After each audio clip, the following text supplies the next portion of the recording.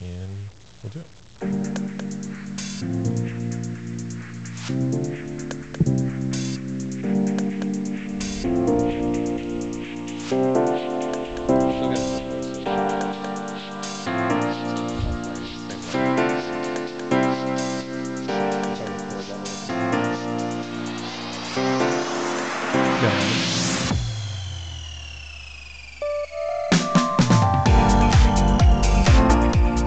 Hello, and welcome to The Other Ministers, the podcast where the other ministers in your church who are not the senior pastor, lead pastor, teaching pastor get together and have a podcast because sometimes it's good to hear from some people who aren't the lead pastor.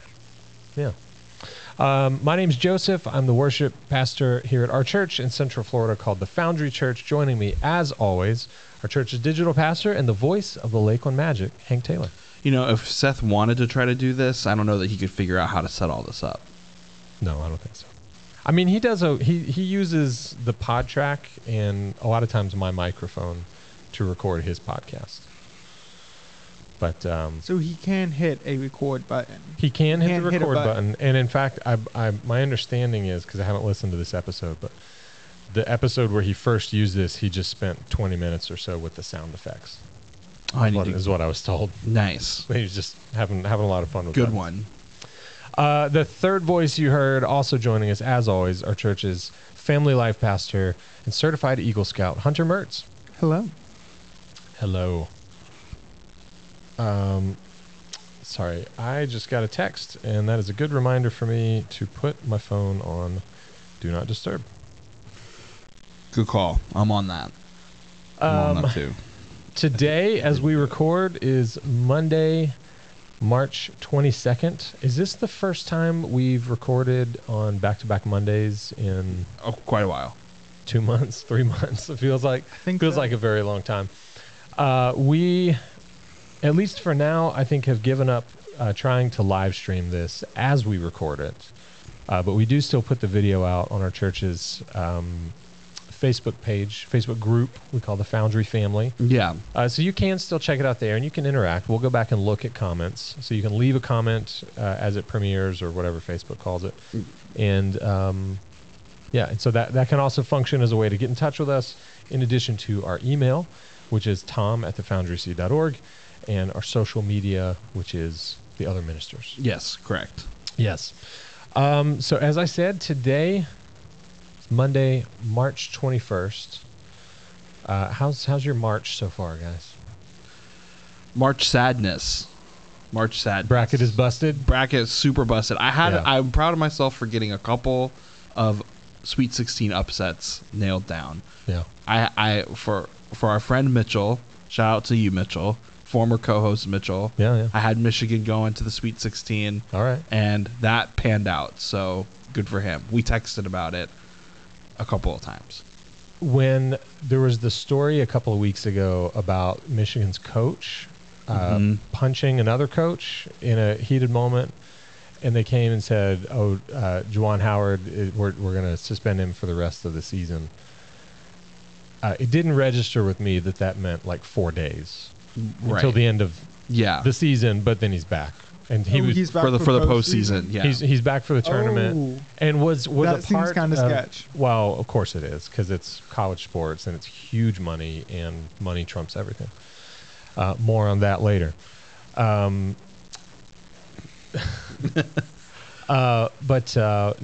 was a part of a moment. I guess Michigan played Tennessee, and there was a moment. I don't know if they had some kind of relationship. Knew each other outside of the court, but there was a moment at the end where there was a Tennessee player who was very visibly upset at their tournament run ending, and Juwan Howard hugged him, just gave him a very fatherly mentor, big brother type of embrace on the court, and I was like, why is he there? He punched a guy 8 days ago. Whatever. Yeah. That was. I wish Mitchell would be here, because I'm sure he. I don't know how. I don't know. I actually haven't gotten his take on it. Yeah. If he's pro or anti Juwan Howard. I'm sure he's pro Juwan Howard in that Juwan Howard has them in the Sweet 16. Yes. And that's true. As an 11 seed. Winning might be the only thing that trumps money in sports. But yeah, no, it's interesting. It's consequences for real people, but not for athletes and rich people. Yeah, yeah, that's true. So yep. March is great. March Yeah. has been great. I actually brought something. Mainly, when I discovered this, I thought of you, Joe, but also you, Hunter, and we were talking a little bit about it before we started. Wordle spin-off games. I think I've found my new favorite one. Okay. And knowing you, and having done this show with you for as long as we've done it, I feel like this is one you would appreciate. Yeah. So I want to sell you on it. All right. I want to try to sell you on it. Listen, you could tell me this is a Wordle spinoff and it's going to remain free after Wordle goes behind a paywall, and that would be enough to sell me on it. But That might be good, but it's a little different. I'm going to tell you the name of it, and then you can try to tell me what you think the game is. all right. Based on the name. The name is Semantle. Semantics, like Is it like a what's the difference between these two words kind of thing? So the game is, there is a mystery word, English word. Okay. You have unlimited guesses, but you try to discover the mystery word by guessing words, and it gives you a similarity score on how similar Ooh. your word is to the mystery word. Okay. And I'll just spoiler alert, today's Semantle for me, over 200 guesses. Oh my gosh. Whoa. For me.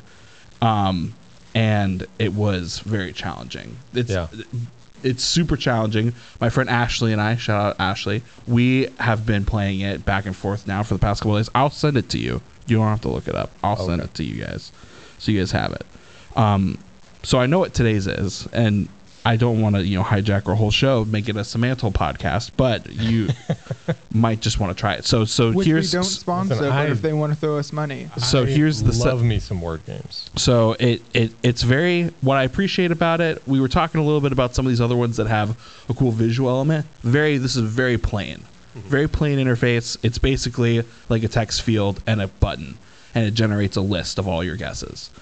So it says at the top, today is a puzzle 51. The nearest word has a similarity of 85.44 out of 100. So that sort of tells you how this similarity score works. And if you scroll down actually into the FAQ, it tells you about how that similarity score is calculated. The 10th nearest word has a similarity of 59.68. The 1000th nearest word has a similarity of 26.05. So as you guess, it'll give you the similarity score, and it'll tell you on the right, usually it says cold, but if you get within 1,000 of the 1,000 closest words, it'll show you like a green bar and show you where you rank in being close to 1,000. So do you want to take a couple stabs? I'm on my second guess here. What was your first guess?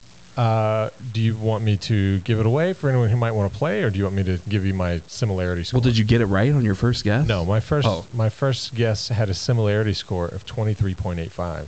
Okay, that's pretty decent. You want a high one, right? You want to be 100. My second guess had a similarity score of 48.14. Okay, so you're in the 1,000. Yeah, I closest. have my green bar says 953 out of 1,000. Wow, that's impressive. That's impressive. So I'm going synonyms. That's what this is. Basically. I'll go back a couple of days. The one I played, I guess it was Saturday. The word was pot, P-O-T. And so when you finish, it'll show you the list of the 1,000 closest words. In like very close to the top are things related to drugs, marijuana, but also there were a lot of words related to like food, and cookware, kitchen, cookware. Yeah. There's also a long list of gambling, poker, related words for pot. So there's lots of different avenues to potentially arrive at the mystery word depending on what the word is. Today's word I found a little bit more maybe pigeonholed, where there's not maybe quite as broad of a path to arrive at this word. So now you guys are playing, and I'm filling all the dead air. This is very challenging. Well, so I had a guess that was a similarity score of 54.7. Okay. 979 out of 1,000, which I assume means there's only 21 words. Yes, more similar. So then I tried a word that I thought was extremely similar, Similarity score of 19.63. I'm See? cold again. Okay, yeah. So, I'm going to have to do this later because otherwise I'll get locked into that. Yeah. Yeah. But yeah, man, new word games. I'm all about it. Yeah. Oh, who's joining Hey. us? Oh. We are joined by Seth, our church's lead pastor, teaching pastor, senior pastor, whatever you call that. And guy. thanks for joining us. We'll see you all next week. We were just talking about new word games. Seth, talk in your mic a little bit. Let me get your levels here. I like to refer to myself as the other minister. Talk a little more. I like to refer to myself as the other white meat. What? All right. I think we got you. Welcome. Better have me. We're glad you're here. We were just talking. We're in our banter section. Oh, And Hank was telling me and Hunter about a new word game that hopefully will not get bought by the New York Times and eventually go behind a paywall. Yeah, hopefully 'Cause not. that'll be the last time I that would play happen Wordle. to the Wordle word? Not Yeah, yet. Wordle is acquired by the New York Times. The Squirtle? Yeah. That's a Pokemon. Squirtle. TM. Nice, thank you. Sorry. Well, just because I've got to get this out of the way, update on me from last week. Oh, I wasn't going Last- to bring it up this time. Well, I'll take you on my journey over the last week. Last week, Hank brought up baseball. The Thursday before that, they had signed a collective bargaining agreement. Baseball's back on. We're starting spring training. Yada yada. The thorn in my side to keep me from being super excited about that was that the Braves had not signed Freddie Freeman. That afternoon, after we recorded, basically like 3 hours later, I got home, and there was a report that the Braves had traded for first baseman Matt Olson from the Athletics. And so, writing's on the wall. You don't need two like elite first basemen on your team. So if you're trading for an elite first baseman, you're probably not going to re-sign the elite first baseman that you're trying to re-sign. Later on that night, I saw a friend on Facebook said something in a comment about hearing or seeing some report that the Braves were also still pursuing Freddie Freeman because Freddie didn't immediately sign anywhere else either. And so it was like, okay, like maybe they're thinking about Olson as a DH because we have a designated hitter in the National League now. And then the next day, the Braves announced an 8-year contract extension for Matt Olson. And so it was like, okay, there's no money left to sign Freddie. Like, this is real. This is happening. Freddie Freeman is going somewhere else. Then there were reports about how shocked Freddie Freeman was when he heard the news, because apparently they didn't call him to say, hey, like we've got to move on. We're going to do this, unless you can accept this offer. The Braves had made a final offer to Freddie Freeman of 5 years, $140 million, which is a lot of money. Well, who can get by? Who can get by? I don't know. Well, so the interesting thing is when Freddie finally signed somewhere, it was with the Dodgers, which is what I think pretty much everybody expected. He's from Southern California.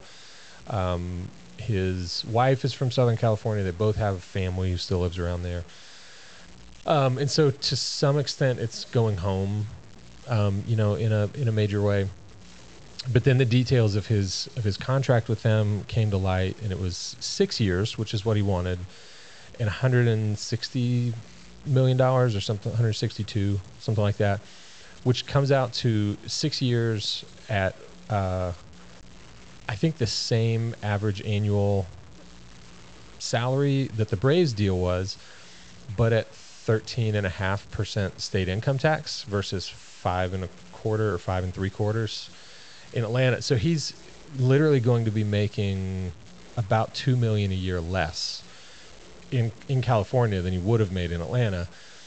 And so you're like, okay, so it wasn't about the money, because if it was just about the money, even a smaller number on the deal, he's smart enough, his agent's smart enough to go, you're going to make more money in Atlanta than you would have in LA. So then it was like, okay, maybe he just didn't want to be in Atlanta anymore. I don't know. He's always said he does. He's always said. So then I went on this whole thing of like, I still blame ownership of the Braves. They're a heartless corporation based in Colorado. They don't care about the team at all. It's all numbers on a spreadsheet. And so after Freddie almost died from COVID and then came back to win the MVP in 2020, the ownership went, yeah, that's fine, but ticket sales were way down, so no contract extension. It's like, guy was just the MVP of the league. And then after last season being the MVP and then winning the World Series, they were like, yeah, we're going to have to wait and see what the balance sheet looks like when all this is, gone through the wash, before we give you a contract extension. And so we hit that lockout with no extension. And so, like, I can understand being Freddie Freeman and going, I really want to be here, but I want a 6-year contract. They only want to offer me 5. I feel like I'm worth more than this because I'm a former MVP now, just led this team to the World Series. I've been with this team through the tail end of their 14 straight division titles run, all the way through the bad years where they were bad, and then helped bring them back up to winning the World Series. Like, can you just give me a contract, And then the latest thing I saw was that his agent, the Friday before the Braves made the trade for Olsen, his agent called the Braves and said, here's 2 options we'd be willing to accept. One was a 6-year deal for 170 something million. One was a 5-year deal for more than that, like 180 something million. It would have come out to 33 or 34 million a year. And then he told the Braves general manager, you have 1 hour. And it's like, what? Like, what? Come on. But that just reinforces the other thread that's come through all of this, which is that Freddie, especially his agent, but probably Freddie too, just overplayed their hand. That they really thought they were going to get 6 years and between 180 and 200 million dollars. What he ended up signing for, like I said, was I think 26 or 27 million average annual value. He thought he was going to get 30 or more a year. And so, like, part of me, a very small part of me is like, dang it. Like, I feel a little bad for Freddie because once the Braves pulled out, like, his market collapsed. Like, there were other teams who were interested, but they weren't bidding against each other once the Braves were out of the picture. Once the Braves moved on, everybody was like, oh, Dodgers, go for it. And very small part of me feels bad for Freddie because I think if he could have a do-over, he would take the 5 years, 140 million, like that. Yeah. I don't know if that came through the microphone. That was a snap. I think he would take it, no questions asked. But I think his agent had him convinced that he was going to get this huge offer that never came through. And even the offer that the Dodgers eventually signed him with was smaller than what they were offering him when the Braves were still in the picture. So, but as usual, the players are still going to get millions of dollars to play a game. The owners are still going to get richer and richer. The only people who really get screwed are the fans. So I get to watch Freddie Freeman, in all likelihood, finish his career with another uniform when it should have been a Braves uniform. And didn't you say the Dodgers was like worst case scenario for you before it all played out? I was trying to remember. Yeah, that. just because I freaking hate the Dodgers. Yeah. This is like worst case scenario for your Enneagram 6-ness. This is your struggle. It's coming out. Yeah. It's the loyalist, the loyalist in you. Yeah. Yeah. The Dodgers and the Braves had a really nice little rivalry in the early 90s when they were both in the National League West before they came up with the 3-division structure. And so it's been interesting seeing that rivalry come back, kind of heat up over the last few years just in the postseason. And now, I mean, it's going to be... They got Freddie Freeman from us. We took Kenley Jansen from them, their closer. That's true. And it was really interesting. So Matt Olson, the first baseman we traded for, is from Atlanta. So it's coming home for him. He's going to be locked up contract-wise through his age 36 season. So in all likelihood, he'll finish his career in a Braves uniform. And so that was to be expected. There was another right-handed relief pitcher who's also an Atlanta guy that we traded for. acquired somehow in free agency. But Kenley Jansen, I don't think I ever knew he was from Curacao. And so he talked about how he had this quote in his press release upon getting signed about how every kid who grew up in Curacao in the 90s loved Andrew Jones, who started his career with the Braves and should be in the Hall of Fame just on his defensive skills. Never mind his almost 500 home runs. And then the Braves actually in the late 90s signed Kenley Jansen's older brother. So he was like, I've dreamed about playing for the Braves since I was a little kid. And I was like, wow. I never knew that. So it's kind of a coming home for him. And so I don't know. It's just, it's going to be interesting. It's going to be really hard. The Braves play the Dodgers in spring training next week, I think. Or maybe even later this week. Mm-hmm. So it'll be the first time probably that Freddie will take the field against the Braves. And the Braves will take the field against him. And the first time it happens in the regular season, I think the Dodgers come to Atlanta, and he'll get a really nice round of applause, and people will cheer for him, and he may shed a tear and be a little bit emotional. I don't know. And then hopefully he just has a horrible series against the Braves. Do they do tribute videos for players like that when they're, because they do that in basketball a lot? Probably not for a guy who screws the team trying to get more money. Yeah, probably not. Probably not. I mean, maybe, because honestly, there is a blooper reel of all the bad. Yeah. Remember all the times he messed up? There's not much bad with Freddie. That's the thing. No, that was the other baffling thing was leaving Atlanta at this stage in his career. He signed a 6-year contract with the Dodgers. So if he plays out that whole contract, he will have been with the Dodgers half as long as he was with the Braves.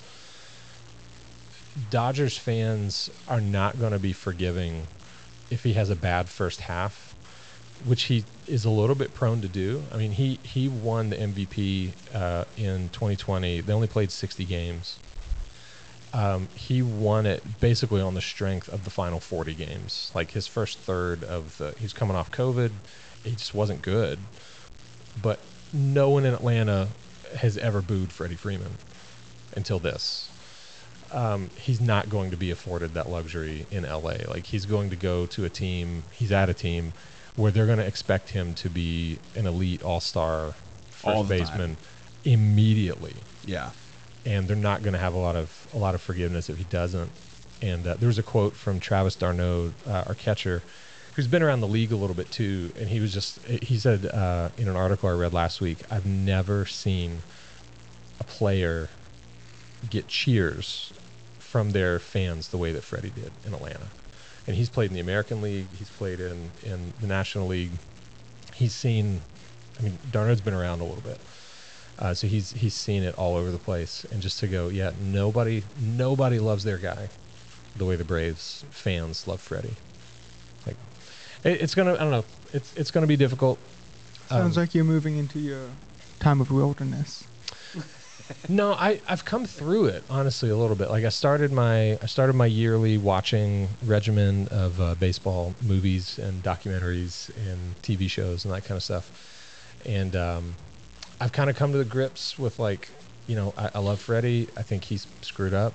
I think his agent screwed up. I think they thought they were going to get $200 million if they could play everybody against everybody else, and they play the game that played the brinksmanship game and kind of lost. I mean, if you can call a 6-year, $160-something million contract a loss to play baseball, that's never a loss. But would have had more money per year and could have finished his career with one team and been an immediate, Atlanta legend, first ballot Hall of Famer type. Yeah, definitely. And he put all that in question to try to get $180 million and didn't get that.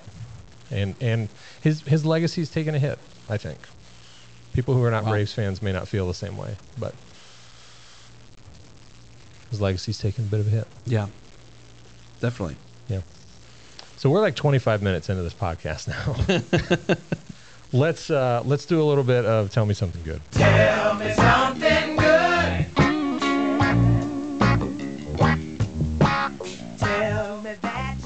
I'll start since I'm kind of on a roll here.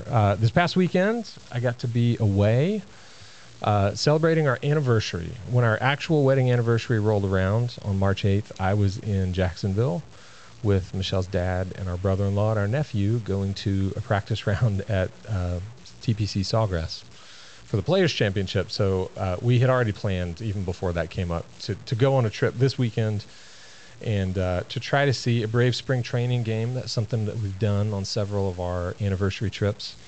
The lockout kind of almost ruined it because the Braves were supposed to play at their facility on this past Saturday. And then when the schedule got reshuffled, they were playing an away game last Saturday. But it ended up being against the Tampa Bay Rays, which was only another like 15 minutes down the road. So we got to go see that game. They tied 4-4. It was hot and I got sunburned. But whatever, it was fun. We also just had a good time. Michelle's parents came and watched the kids at our house. So we just got away for the weekend, and we were doing the math on it. Other than like our friend's birthday weekend that we do yearly, where we have to pay for a babysitter, that was the first trip we've had without our kids since our 10th anniversary 4 years ago. So we've had not a ton of time to be able to do the kind of stuff we did last weekend. You got to get out more. Says the guy whose parents live close enough to babysit with some regularity. Yeah. It It's all sounds part like of the plan, bro. it sounds like Seth is volunteering to That's what I heard. babysit for you so you can get out more. That's what I heard. Oh, that's not a good idea. No, man, out at the farm, you just put them out in the yard. Yeah, they just go, man. It doesn't matter. Yeah. So that's my something good. I got 14th anniversary a few weeks ago, and we got to do a going away trip this weekend. It's good stuff. Nice. Hunter, tell us something good. Laurel's family was in this past week. Yeah. Their spring break, so her parents and then her younger brother came, and we had a blast. Her aunt and uncle live out in Tampa, so they came over for one night as well. So it was a lot of fun. And then our seeds are sprouting. We have about 60% of our seeds sprouting so far. The other 40% shouldn't be sprouting yet. They're like a 2-week germination period. I thought you were going to say the other 40% are dead. No, not yet. They should not be sprouting yet. It would be weird if they were. Probably bad. So we need to start. We're doing it in seed trays, so we need to start preparing the yard for that. So This is a vegetable garden, herb garden? both. A little bit of both? Yeah. Okay. Nice. Looking forward to some cukes and zooks. We'll see what comes through. Hank, tell us something good. Cukes and Zooks. I like that. That was funny. Let's see what's good. Yeah, it's just been it's been a good weekend. Tiffany and we watched. She's been on a real crime kick lately, true crime. All right. So we watched. We've been watching some of that. We've been watching one that I found that is on Netflix. It's short, but took place in Erie, Pennsylvania, near where she's from. Okay. And I sort of caught her off guard with that. I was like, I found this one. You want to watch it? And didn't tell her it was like where she was from. It was her neighbor. And she was like, I know where that is. I was like, yeah. Oh, I guess this is in Erie. And she was like, wait, this happened where I grew up? I was like, yeah, that's weird, isn't it? That's weird. Super weird. But it's been fun. The Pizza Bomber. Pizza Bomber. That's what they call it. Pizza Bomber. That's their name. It was like a bank heist that had gone wrong. I think I watched that one. Yeah. I may have seen another document because I don't remember it being called the Pizza Bomber. That's not what it's called. Okay. But that's what it was called in the media. It's the one where the guy that initially looked like the guilty party was a victim as well. Yes. Okay. Yes. Yeah. Yeah. That's how it's shaping out. Way to What was it ruin called? Evil It's called Genius, I think. Evil Genius. Yeah. Evil Genius. Okay, I didn't realize that was Yeah. Erie, Pennsylvania. It was very Saw like Yeah. this collar bomb. Yeah. Like, oh, it's weird. Yeah. It's weird. Way to ruin I the thing recommend I'll it. never watch. Oh, you should watch it No. because it's worth watching, even knowing that It's very interesting. The guy who initially looks like the bad guy is the victim of the bad guy. I don't do true crime stuff. Not my speed, not my thing. Have you seen? If you guys are into true crime, you may appreciate American Vandal. I have watched. I've watched American Vandal. Tiffany probably has not watched that, but I appreciated that. See, that's series another so one much. where you could go, hey, I found another one. It's called. It's a little smaller scale. It's not Pizza Bomber. What but it's do I called, do with It's called this? American Vandal. Hunter, have you seen that? I have not. Oh god. Take some time, look that one up. That's a good one. That's a Yeah. good one. Is There it was a still on? second- there Still was on a second Netflix? season. Yeah, they did do a second Yeah. season. Yeah. Yeah. Oh man, fun stuff. Mm. Well, that's cool. Thanks. Yeah, it was good. Seth, Oh yeah. Oh well, we had a delightful. I'm sorry, weekend. we're out of time for Oh, something It's good. been fun. Thanks guys for having me. No, go ahead. Tell me something good. Well, we had a great weekend. Went to the beach, spring break, with the kiddos. Did Which some beach? surfing, Ormond Beach. Stayed there a couple days. Played some putt. Did a lot of surfing. How'd you do in putt putt? Oh, I crushed the competition. I won the prize. Was this to get back at your son who has a better March Madness bracket than you? Yeah. That's the other good news is my extended family is doing brackets, March Madness, $10 to buy in. There's 17 people as of what is it? Today. 3 days in, 4 days in. How many? Round of Sweet 16 is He- will be next weekend. He is leading the whole thing. He's been in the top 4 since it started. He's leading the whole thing. Hasn't watched basketball all season, and now is in first place, and has 11 of the 16 correct picks for the Sweet 16. Not bad. I have 7. Is that Ezra? Ezra, Yeah. Yeah, He's I have eight. 7, so I He's 8. didn't even get And half. he's win a the baseball Super guy. Bowl? It is a baseball guy. Didn't he also win He the won Super Bowl? Super Bowl, yeah, the square game and Super Bowl. He won 2 quarters of that, $150. Now he's set himself up to take home a cash prize of like $170. He's a sports He's hustler. like he's not gonna go to school. He's just gonna get in on this sports gambling and like know his stuff. He loves it. Like I'm I'd like, love to what see the- Ezra on like one of those gambling hotline commercials where if you're I have a problem. if you have a problem, please call. You need to take him down to the ponies. I know. Oh, I thought you were gonna Okay. say like a commercial for FanDuels or something like that. Oh He's yeah. like DraftKings or- he's like talking about how much money you can make. Yeah. Just playing a game you love. Yeah. Him and Jamie Foxx, is that who's the spokesperson for He does. DraftKings? I think he's done some of those. Or one of those. Yeah. Well, so Use any word in the English language for a free $10 buy-in. So all that, and then the really exciting thing coming up this week. It's not good yet, but it will be good.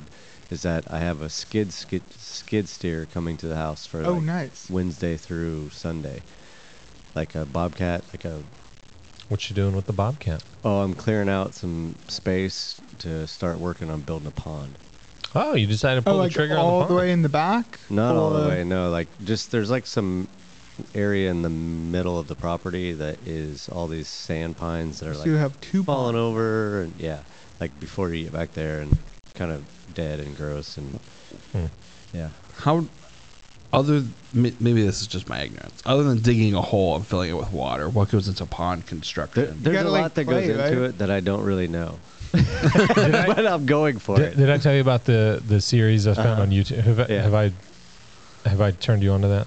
I mean, you tried to. I didn't try it yet. I mean, like, did I send it to you so you can watch it? maybe if you didn't want make to. it that easy for me. Maybe I but you didn't may have make- mentioned it, but you probably Remind did. me when we finish, because Yeah. that guy built a 5-acre pond. Yeah, this Which isn't is, going to be uh, that big. Yeah. Yeah, it's pretty big.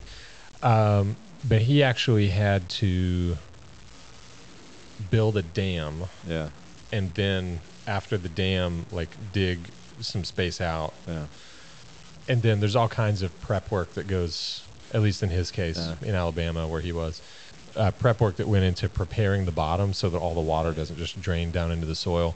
And then right at the end, he was like, okay, he had to dig a well to fill it up with water because he's like, I can afford to build a 5-acre pond, but I can't afford to use the city water to fill it up. Right. You know, that kind of thing.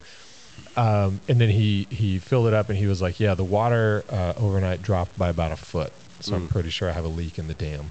And so then he had to go like find the leak in the dam. And then there was some kind of thing that he found he could just dump in the water. And as it like leaked out of the dam, it would seal the hole behind it basically. So like all that stuff and drainage, drain pipe from it and all that kind of stuff. So yeah, it can be pretty involved. I don't know if what you're thinking will be that involved. But his was like a year-long process. Too. No, mine will just be a hole that water goes into. Well, because my neighbors, I've watched my neighbors now each dig ponds, and so I've seen, you know, like where we live, we're so low.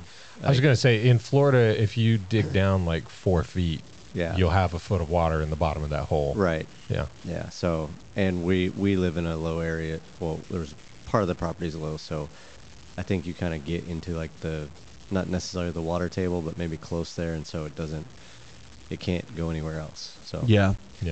So just I'm excited to start clearing that area up, and then once I get the pond, I can start planting all kinds of like aquatic plant type stuff around it, and increase the food forest, and like I'm excited. Yeah. Just don't plant all the way around and leave yourself some fishing access. No, yeah. Well, Ezra wants to fish too. Like he loves fishing, so like that's part of the goal. Like we'll start getting some fingerlings and. Do you eat fish? Not really. No. Sometimes I splurge and have some ahi, but. Is that in keeping with your like ethical veganism, or in keeping with I don't really like fish? I do. I really love ahi. It's one of my favorite. Like a poke bowl is one of my favorite things ever. So to give that up is pretty significant. So, yeah. Just didn't know. Yeah. So, anyways, I'm excited for that. I don't eat much fish because I think it's generally disgusting. No, some good ahi. There's some fish I like. If you want to like come knock down trees in a little mini bulldozer. What are you gonna do with all those trees? That's a good question. I gotta figure that. I gotta figure out what to do with the trees and what to do with all the dirt. Other than that, I'm like ready to go. Yeah. Yeah. Other than all the extremely important detail. Yeah. I have a big bonfire. If you guys want to roast some marshmallows. Yeah. Well, that's what I was gonna say. Lowell and I are always stocking up wood. Yeah. For do you want a bunch of? You can come cut as much as you want. Okay. We'll talk. Okay. Dig it. I'm not going to cut it and bring it to you, though. Let's do a brief transition.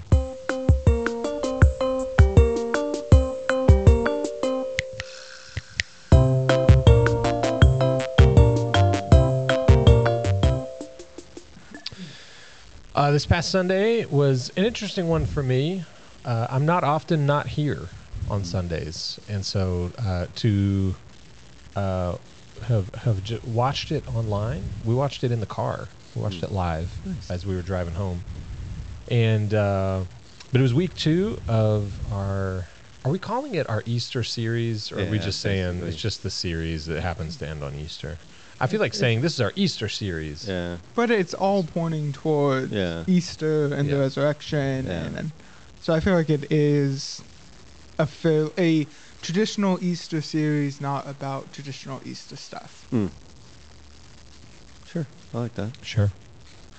This week was about John the Baptist, and sort of I guess if I had to sum it up briefly, I would say John the Baptist as an Elijah figure, and even I didn't realize until I don't think I realized until I heard you talking about it how many of the places that are sort of John places are also actually Elijah places too.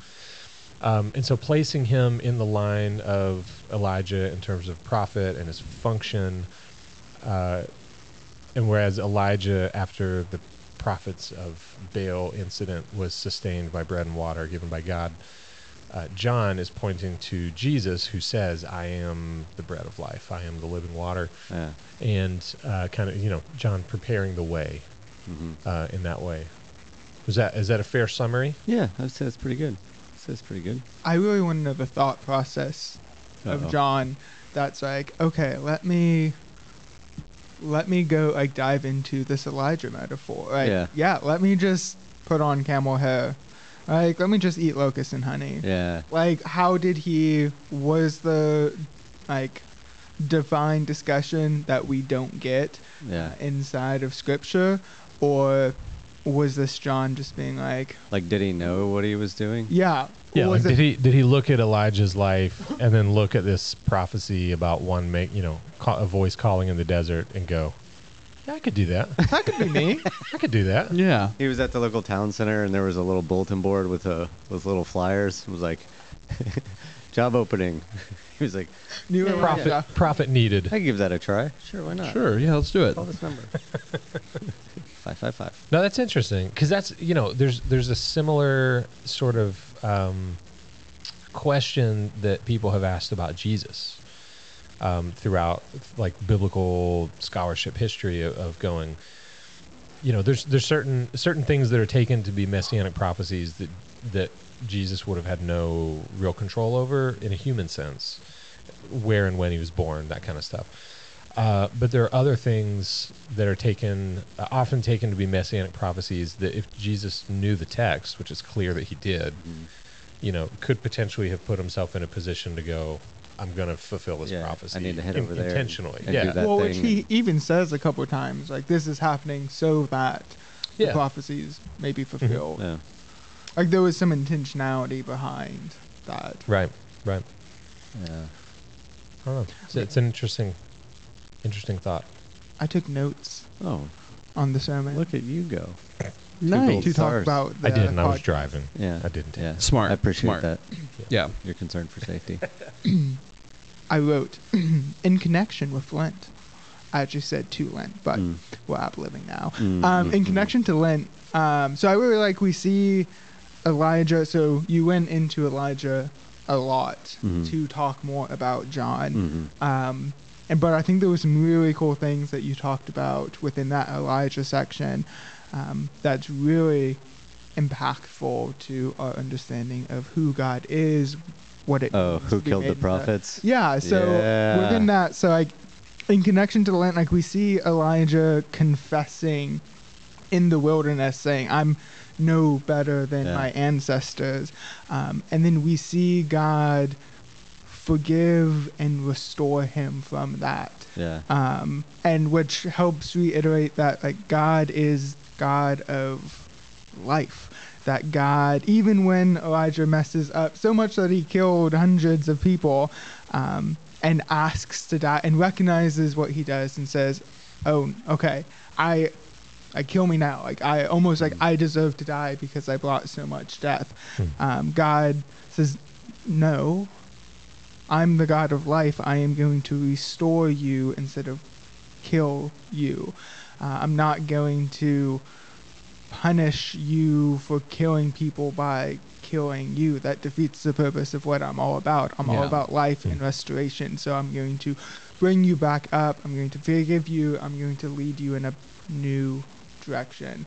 And I think that that has the potential to reframe God in the Old Testament for a lot of people. Well, I think that's why because I said about that line about I'm no better than my ancestors, I think is a huge little clue to how we understand God. Like, he did this thing that would really fall in line with how most people think about the God of the Old Testament. Oh, well, they're the false prophets. They deserve to die. I've showed my might. I've showed that you're serving a false god. Now it's time to die. Yeah. And that's how people, I think of God. Well, that's why they had to go clear the land. They had to, when they're moving in there, God told them, don't leave anything alive. Like, God told them to kill all the 14 different nations, commit genocide. But before they even go in, God says, I will clear them out peacefully. Right. Don't go in and kill them. I'm going to go to, and then they didn't listen to God.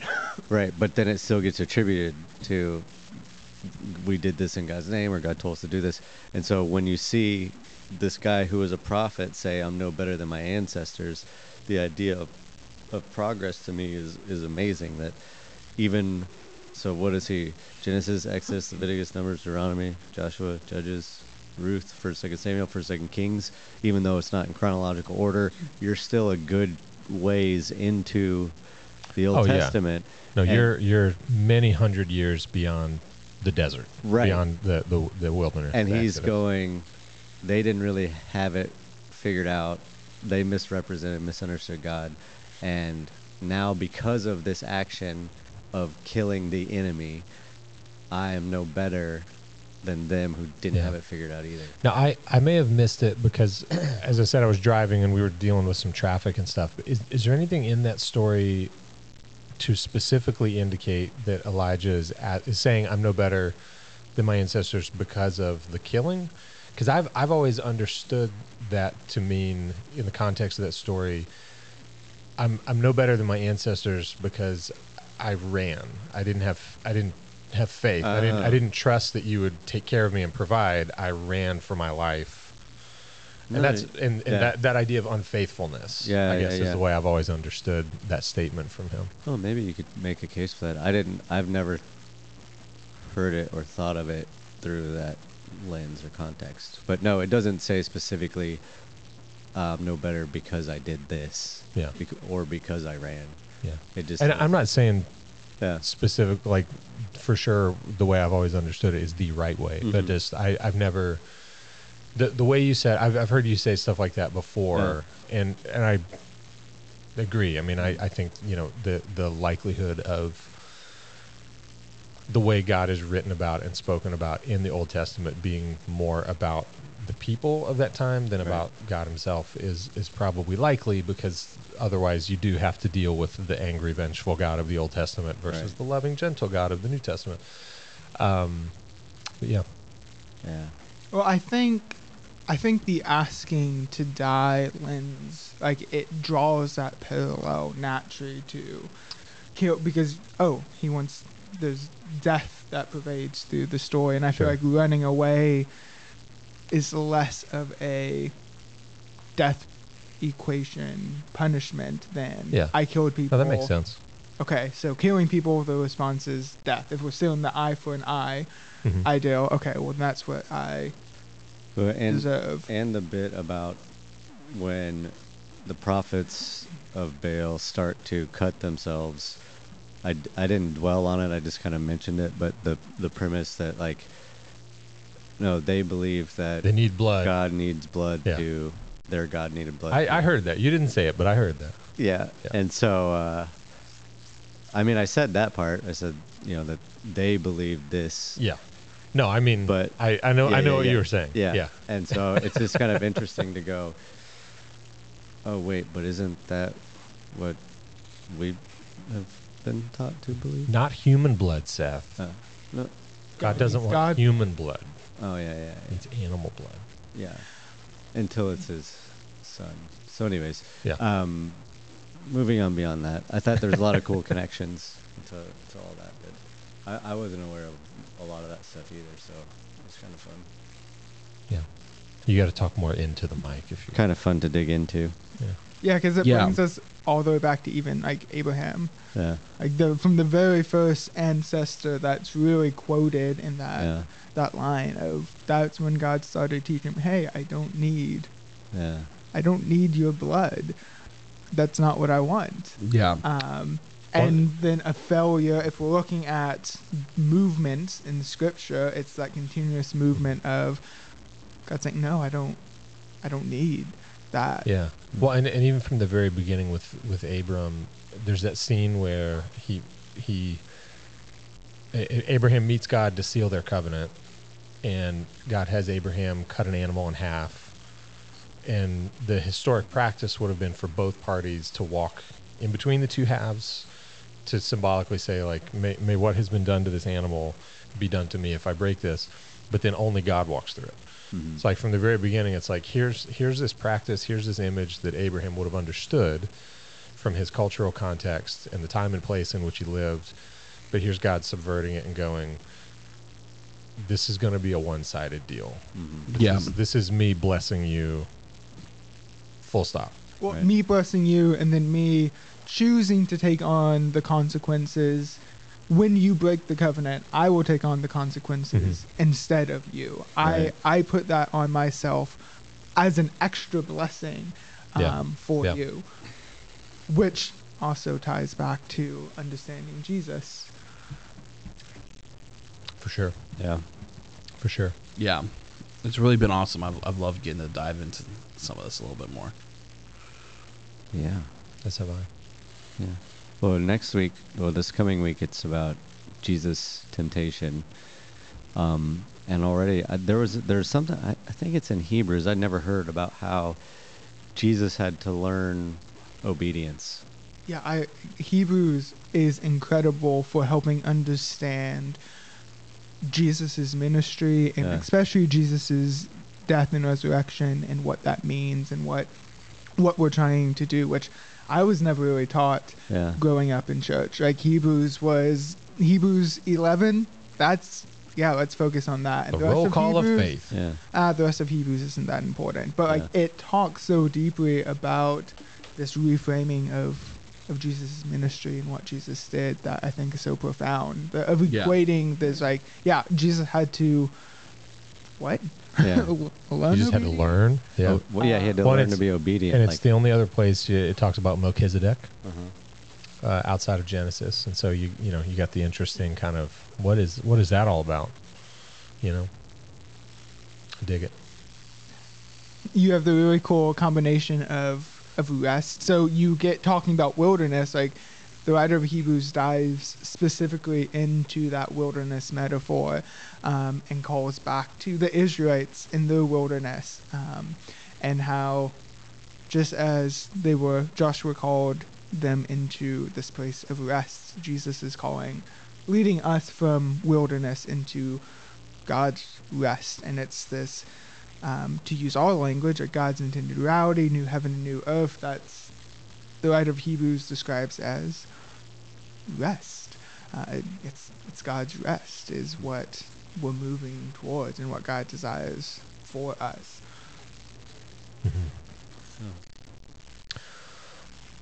Well, let's make another brief transition.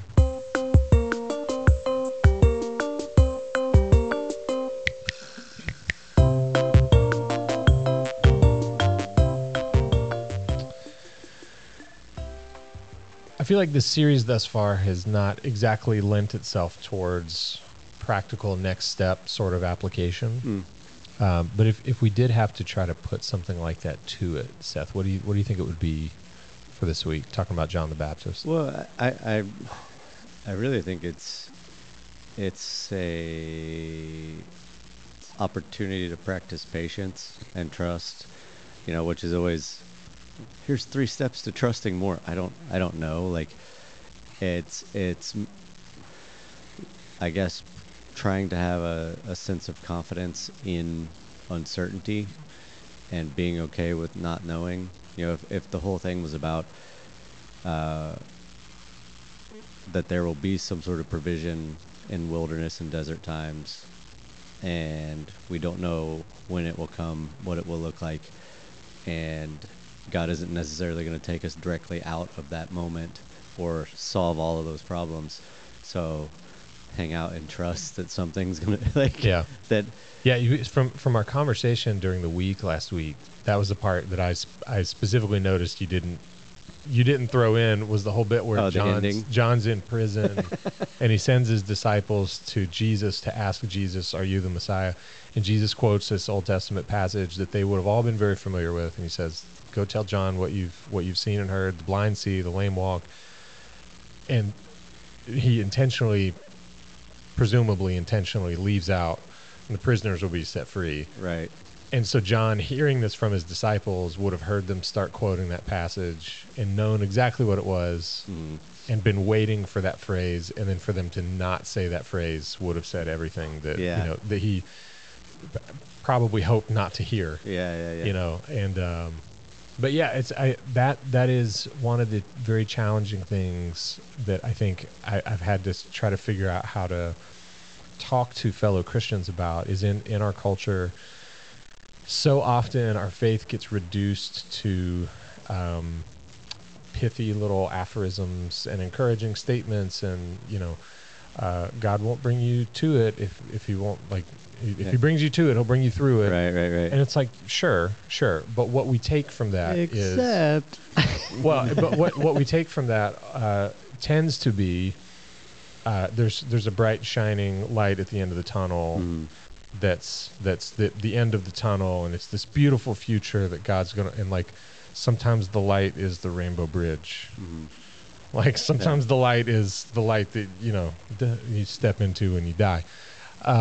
And the promise of God is not that everything will be okay. It's not that everything will turn out for your health and wealth and benefit. It's that I'm never going to leave you. I'm never going to forsake you. That no matter what you're dealing with, I'll be there and I'll comfort you. And that's... Although isn't that the trouble with that in John, because he gets left alone? Well, it reminds us that everything will be okay, but not necessarily on this side. Sure. Yeah. In new creation, you will feel the fulfillment of all of that. Yeah. You will start to feel glimpses of that now, but you won't get everything now. Yeah. And that, I think, is a tension that we have to try the deep answer to all the stuff that we don't know and understand is Jesus. Well, I think, for me, the thing that has proven beneficial has been just the refocusing more on God's presence and being aware of that in the here and now as a comforting thing, more so than the promise of whatever difficulty I'm going through being removed. Yeah. As the hope, right? The hope is that God is with me. The hope is not that my difficult situation will magically go away. Right. One of the things that I have come to really appreciate, there's two parts in the Ignatian exercises, which is a spirituality exercise. It starts with listing out just meditative state in the presence of God, and you list out, okay, in this today or yesterday, depending on when you're doing it, what brought me into the presence of God? Like, what things in my day did I feel extra connected to God in? And then which things took me out of the presence of God? What was I doing? What distracted me? Like, when did I feel closer to God, and when did I feel myself moving away from God? And then it's followed directly by, okay, the next thing is to rest in the presence of God and in the love that God has for you. So it moves that, hey, in your day, there's going to be things that you do and times where you feel close to God, and also where you don't feel as close to God. Things that you did that match with what God's intended reality, and things that you did that took you out of God's intended reality. Yeah. But it doesn't matter how many of each one you did today. God still is with you. You can still rest in God's love for you. Even if you choose to live in a way that brings you outside of God's intended reality, God still loves you and wants to restore you back into that. And even reality. If you look at the story of those two guys, Elijah speaks out against all this stuff, speaks out against the rulers of the day, and ends up getting taken up into heaven. John speaks out against the rulers of the day who was committing adultery or something, and then ends up, I think it was Herod, and then ends up getting imprisoned and beheaded. So, yep. Just because God saved that guy, is that the hope that if God saved somebody else, he might not save me? Is there hope in that? Or what do you do? Is it what you were saying? I think it's going back.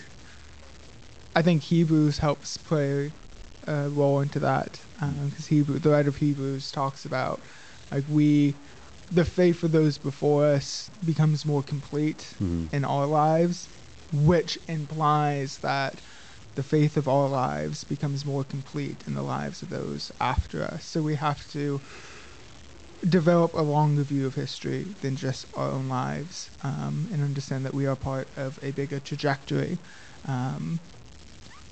and that maybe the hope is for John, what I began is pointing to something and moving towards something bigger and greater than just my life. And so whether I die or not, I understand that I am living in a way that's moving the story closer to God's intended reality. Yeah. And I think he understood that. Mm. And at least the language we get through scripture of him talking about, like, I my whole life is just pointing to the one who's coming. Mm-hmm. I think we see this picture of John understanding that, May- hey, like, my life is a part of something bigger. Maybe him being left and then dying is still him pointing to the need for Jesus. It's like a last final pointing towards. Maybe. And on that thought, And on that note, That cheery, wonderful note. we are well over our target time for today. I blame Freddie Freeman. Me too. yeah, It's always his fault. Well, it will be now for freaking sure. Freddie. Don't you say mean things about Freddie. We still love Freddie. We're bummed that Freddie and his agent misplayed their hands so badly. But that'll do it for today's episode. You can reach out to us, as we said, at tom@thefoundryc.org for email. You can comment on this video. We will get those comments as the video plays on the Foundry Family Facebook group. Yep. You can also check us out on Instagram. Is that our only social media? It is. Yep. Are we getting We were getting some waves. waves from the our- gallery? Yeah. There's a class change happening right now as we wrap this up. So yeah, on Instagram at The Other Ministers, reach out to us, say hello. We'll say hey back. We'll say hey Yeah, back. that's right. Yep. But for now, that's going to do it for this episode of The Other Ministers. I'm Joe, I'm Hank. I'm Hunter. and we'll be all up in your ear holes next time.